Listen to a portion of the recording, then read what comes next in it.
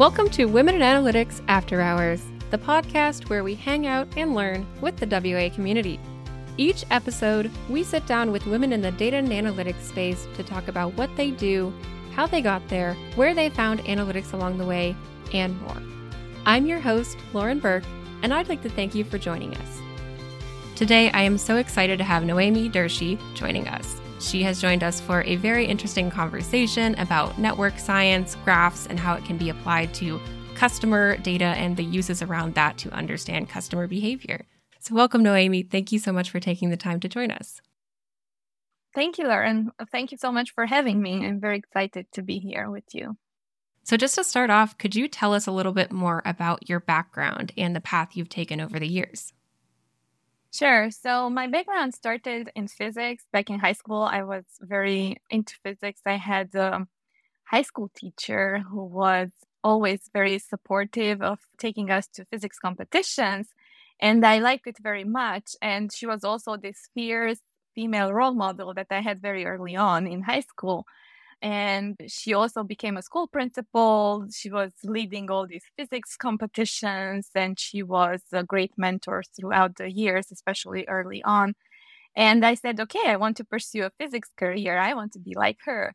But then I got a bit discouraged. I mean, they tried to discourage me, but it didn't really work. The people around me, because back in my home country, back then, with physics, you didn't really have many opportunities to kind of have a career. The only options were either work in academia or that's it. The research opportunities were also limited. So with that in mind, my physics teacher said, stick to what you like, but also add to it something practical. And she said, how about doing a dual major of physics with computer science? Because that will give you the technical background. And if nothing works out with physics, you still have this as backup plan. And that really shaped my career going forward, because even now I consider myself as a physicist and I use all my computer science programming skills as a tool. So I always consider it as something that helps me do my physics experimentations. And I really think that was a very valuable feedback from her, because then I was able to do the dual major with physics and computer science. Then I pursued a master's degree in computational physics. And that kind of led me to do a PhD in theoretical physics, where I was working with my PhD advisor, who was one of the only professors within the university who was excited to apply his physics knowledge to novel problems. So, for example, one of the things I was very interested in, how you can understand and model human behavior through obtaining a real world social data. So a data set with social aspects, and how you can apply your statistical physics knowledge and computational physics skills to model the patterns that you reveal from there and the different behaviors. So I found that very interesting, because it was something that no one was doing within the university. So it was something new, and I always like exploring new things. So I started working with him on my master's degree, and it was just so exciting because we got this end-run email communication data set. And then I wrote my master's degree thesis on that. And I was very excited about this fact that you can just take a real social data and then do some analysis on it, and then reveal some patterns, and then just do a model which kind of reproduces the behaviors, which is like a descriptive model, and then maybe go into a predictive model as well to predict future behavior. So then I said, okay, I'm going to do a PhD program with my advisor. And that kind of led me, after I finished my PhD program, to Rensselaer Polytechnic Institute, where I did a postdoc in an ARL, Army Research Lab funded research center, where they were also modeling complex systems and mostly focused on network science, which was this emerging field of applied graph theory, where you have all these complex systems and you try to understand the relationships between the elements by representing them as a graph. And this was something that was very fascinating to me. And even now it's fascinating to people, because basically all social networks that connect us in the online environment are based on these graph structures. So I always kind of worked on this without having a definition of this is data science. And this was something that was kind of shaping my path forward, even though while I was pursuing this career, it was always unclear where the future will take me. So that was something that I always had in mind, like, is this going to be helping me in the future? I don't know, but I enjoy what I'm doing, so I'll stick to it.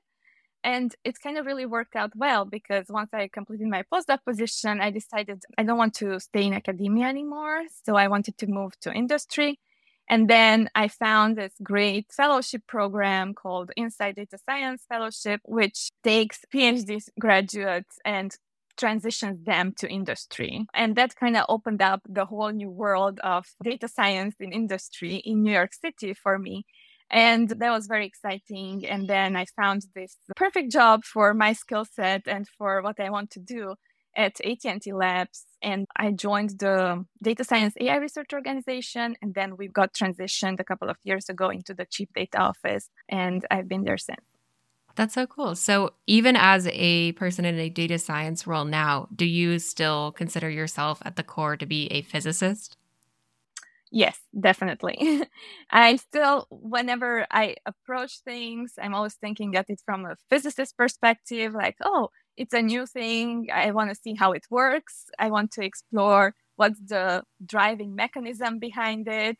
So with this respect, yeah, I always think from a physicist perspective.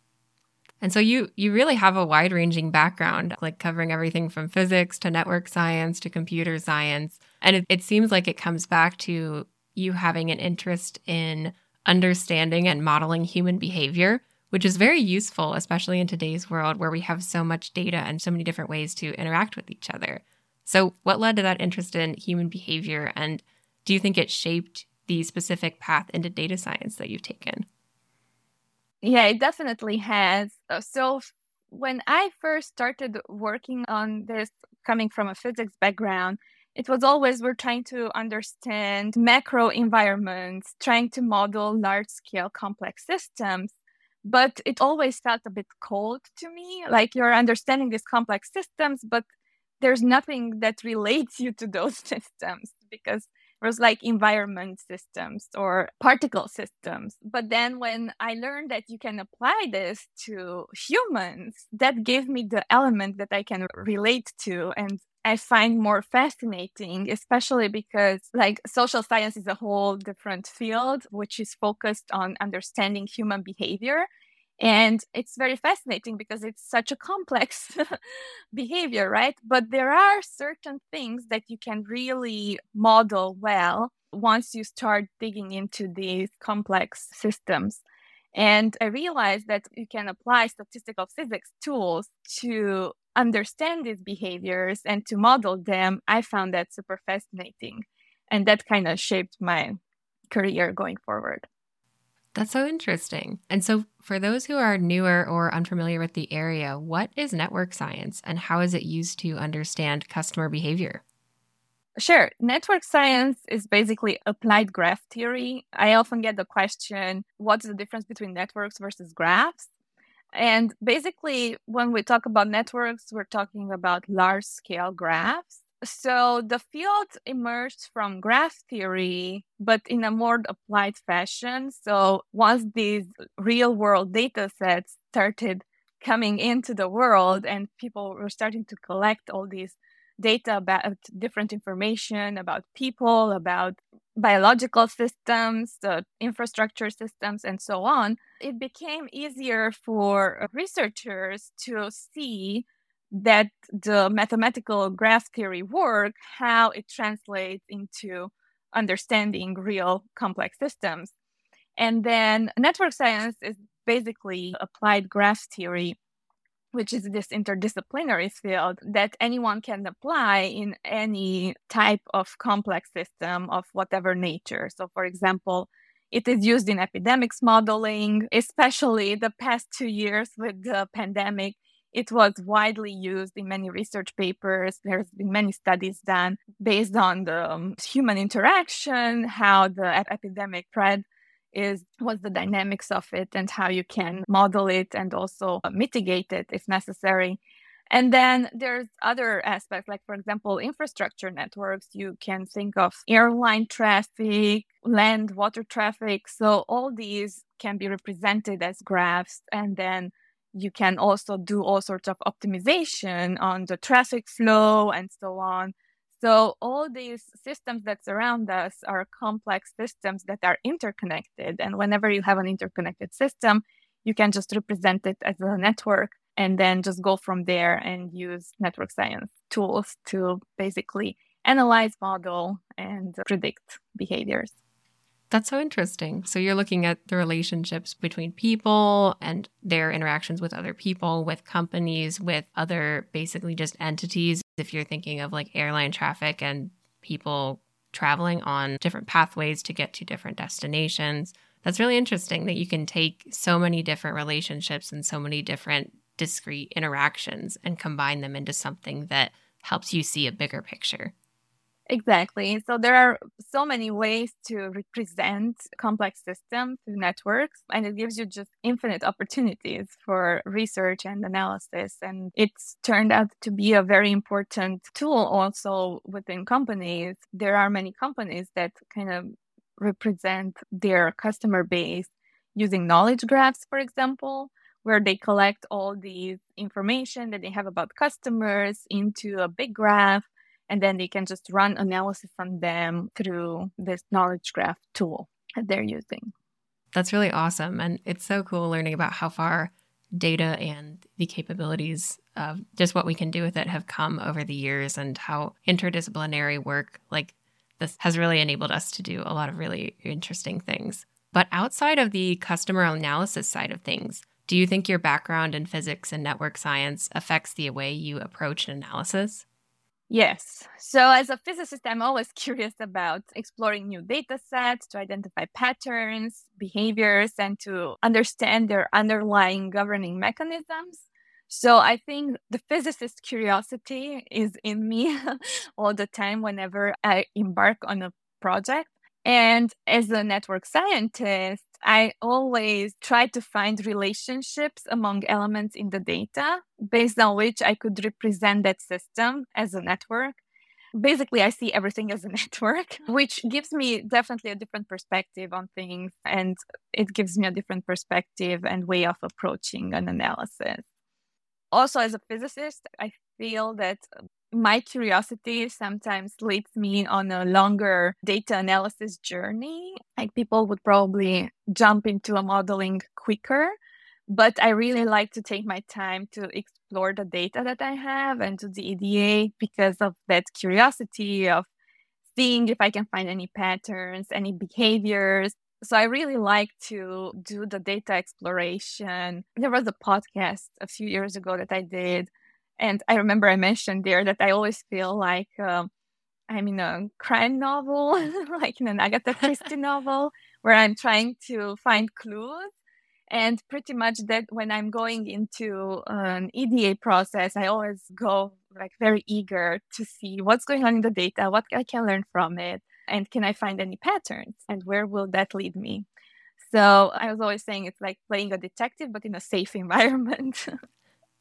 I absolutely love that comparison. I really like Agatha Christie, so Same. I think that's really fun way to think about it. I've always kind of thought of physics as basically just an applied interest in learning about how the world works. So I feel like that makes a lot of sense, the way that you are approaching things with that curiosity and that kind of drive to really understand how it all works before you're ready to move on to modeling, which I think is a great quality in data science and in your current role as an inventive scientist.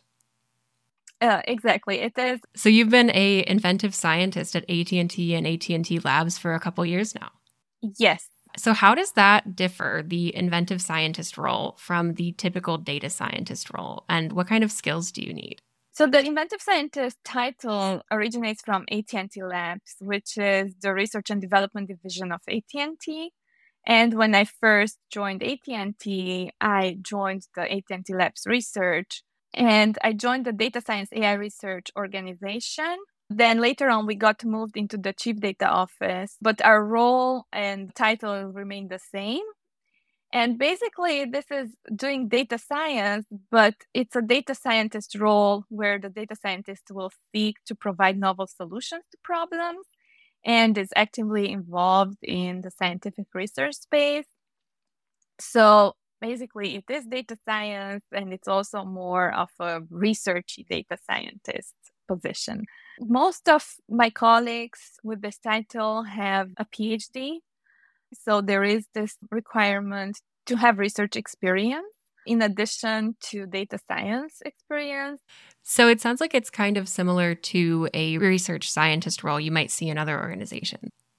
Yes, it definitely translates to that. We have the opportunity and we are encouraged to publish research papers, to go to conferences, and to stay active in the scientific research space and to collaborate with academia, which was really great for me when I joined because I always said that, okay, I'm done with academia, but I'm still open to doing every now and then some collaboration or research. And I think this job gave me that ideal leaving the window open opportunity so that I can still have some research options during my career as a data scientist in industry. And that was very important for me. And it's been working out great.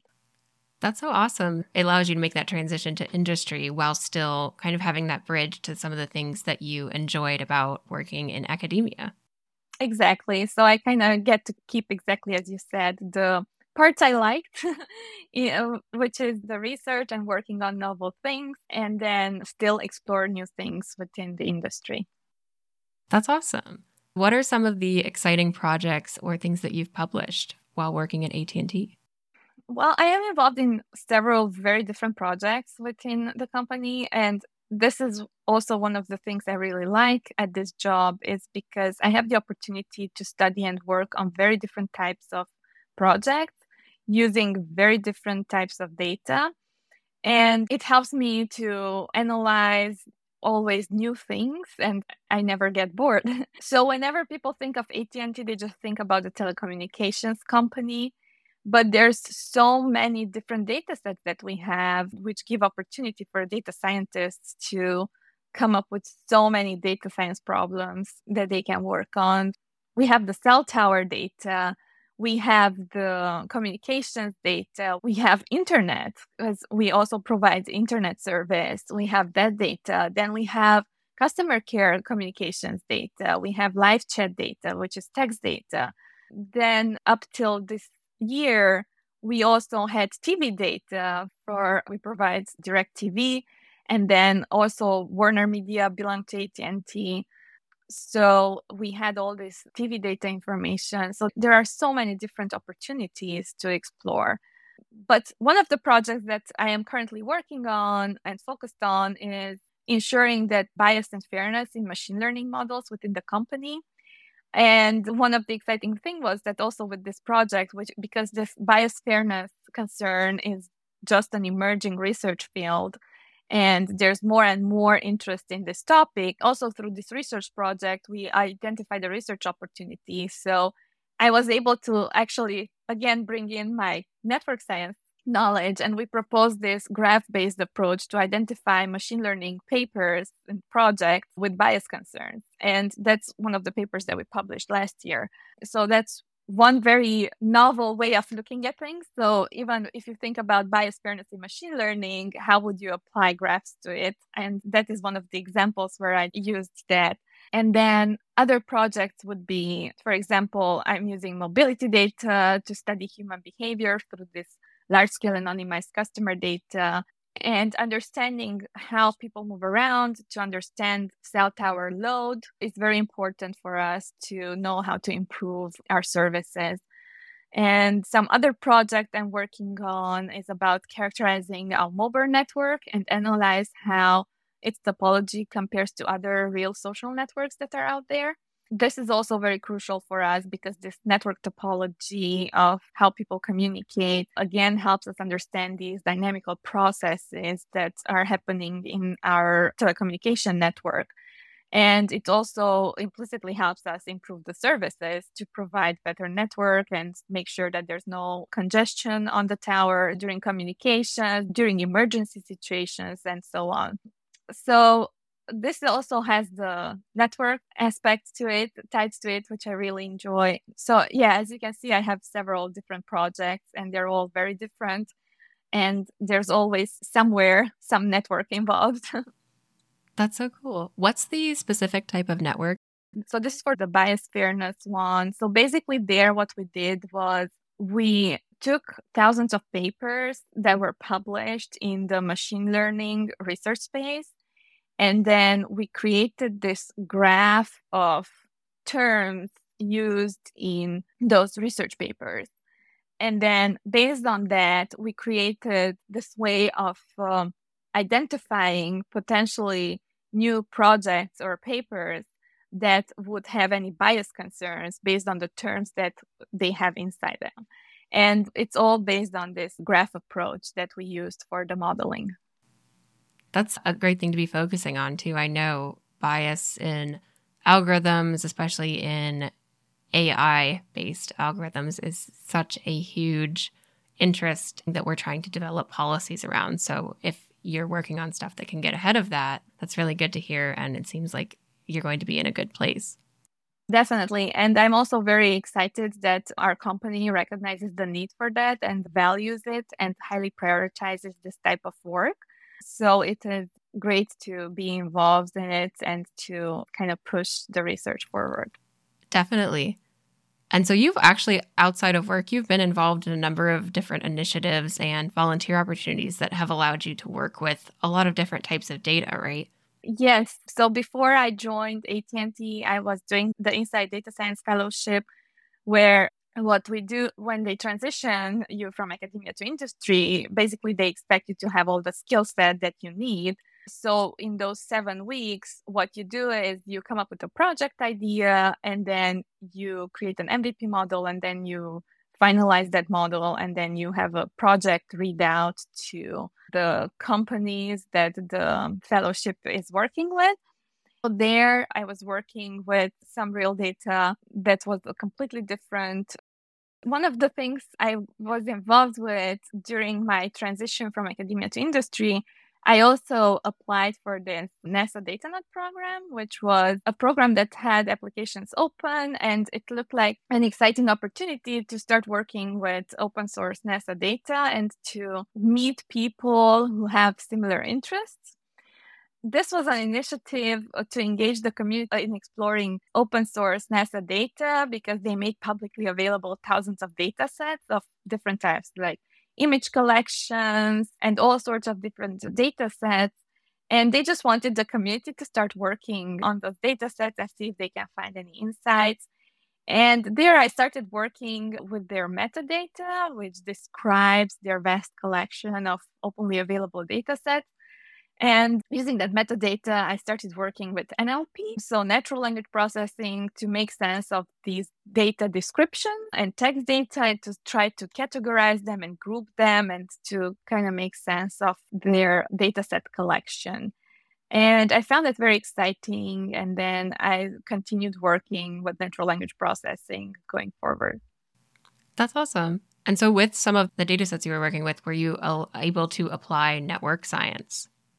With those, I wasn't. I would have been able to, but I was focused on doing something different. So with this one, I kind of explored the natural language processing world, and then I found it very exciting. And then later on, for example, with the project that we published now within AT&T with graph-based approach to identify bias in machine learning models, there, for example, I combined both natural language processing and networks science. So it really depends on the problem and how I want to approach it. But most of the time, there's always going to be some networks sprinkled in the solution for me. Yeah. Right. I feel like even if you don't see it, there's always some way that whatever you're looking at is connected to something. If you make that connection for yourself, it will kind of make the picture a little bit more clear and help you better understand what's going on. Exactly. And I also noticed that people really like graph representations. So whenever you can just throw a network to show something, people just find it very intuitive to grasp what's going on. That's one of the other things I really like about network science is that it's so interdisciplinary. You can apply it on any complex system. And also people have an intuition to understand it. It resonates with people. Right. It's visually appealing and easy to understand. Exactly. Of course, there's an art and science behind it, how to make it visually appealing and clear. Because sometimes I keep saying that sometimes you just look at the network and it's a hairball. So it takes some skill to make sense of it and to kind of reveal something that is of value from that big hairball. Right. And you can probably scale it down, right? You can decide what level you want each specific edge to be like, right? You can decide how many people you want that to represent, how many different airlines going on a certain path. Exactly. So you can, for example, say that I have this huge social network of millions of people, but maybe I don't want to represent each person in that social network individually. Maybe I'm more interested in different groups of people. So, for example, in Facebook, you have these different groups with people having similar interests, sharing similar interests. So, you have these groups of dachshund owners, like I am. Then you have groups of people who like cats and so on. So, maybe you just want to represent those. And then you would represent that group of people as just one node. And then that way you scale it up exactly as you were saying. And then you might just look at those interactions among the groups. And that's an interesting way to kind of think about it too, right? Because the scale of just one person's journeys, one person's interactions might not be as valuable in terms of like what you can apply to a larger group of customers. But if you take customers and you can group them into similar behaviors, that helps you better understand where, like you said, where you should be working on improving cell service, adding more towers, things like that. That's really cool. I really enjoyed hearing about it so far.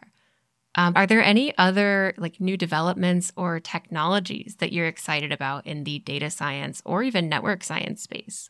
Well, as a data scientist, I'm definitely excited about the new technology of 5G that got rolled out and all the opportunities that it brings and how it's going to speed up our connectivity and all the online interactions. So that is definitely something I am excited about. And I am in general excited about all AI-based technology that enables us to live better. I feel that oftentimes the focus is on the negative impacts that AI can have. And people kind of forget about the ways that technology has improved our lives and continues to do so. And of course, it's not a fail proof environment. And that is part of our job as data scientists to ensure that we build these trustworthy systems. So that's why I am also excited about the latest focus and interest in the data science space for building machine learning systems that are trustworthy and ensure that there is bias and fairness consideration to it. Right.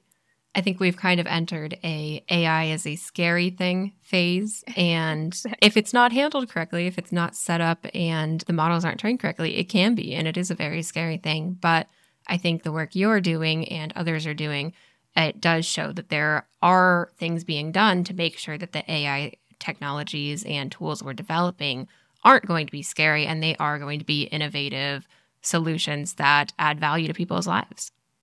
Definitely. Yeah, I think the takeaway is basically that AI and technology brings so many advances and it's so important to improve our lives, but it has to be done the right way. And that's why I think this focus also on ensuring that they're being done in the right way is very important because there's been a lot of push in the direction of making quick research advancements in the AI space. But we also need to ensure throughout this journey that we always ensure that there is bias fairness to it. So it's something that it has to go together with the research, not be an afterthought. Once we reach a smart system, then we start thinking about bias. That's not how it's supposed to work. We should be thinking along the way as we do the research.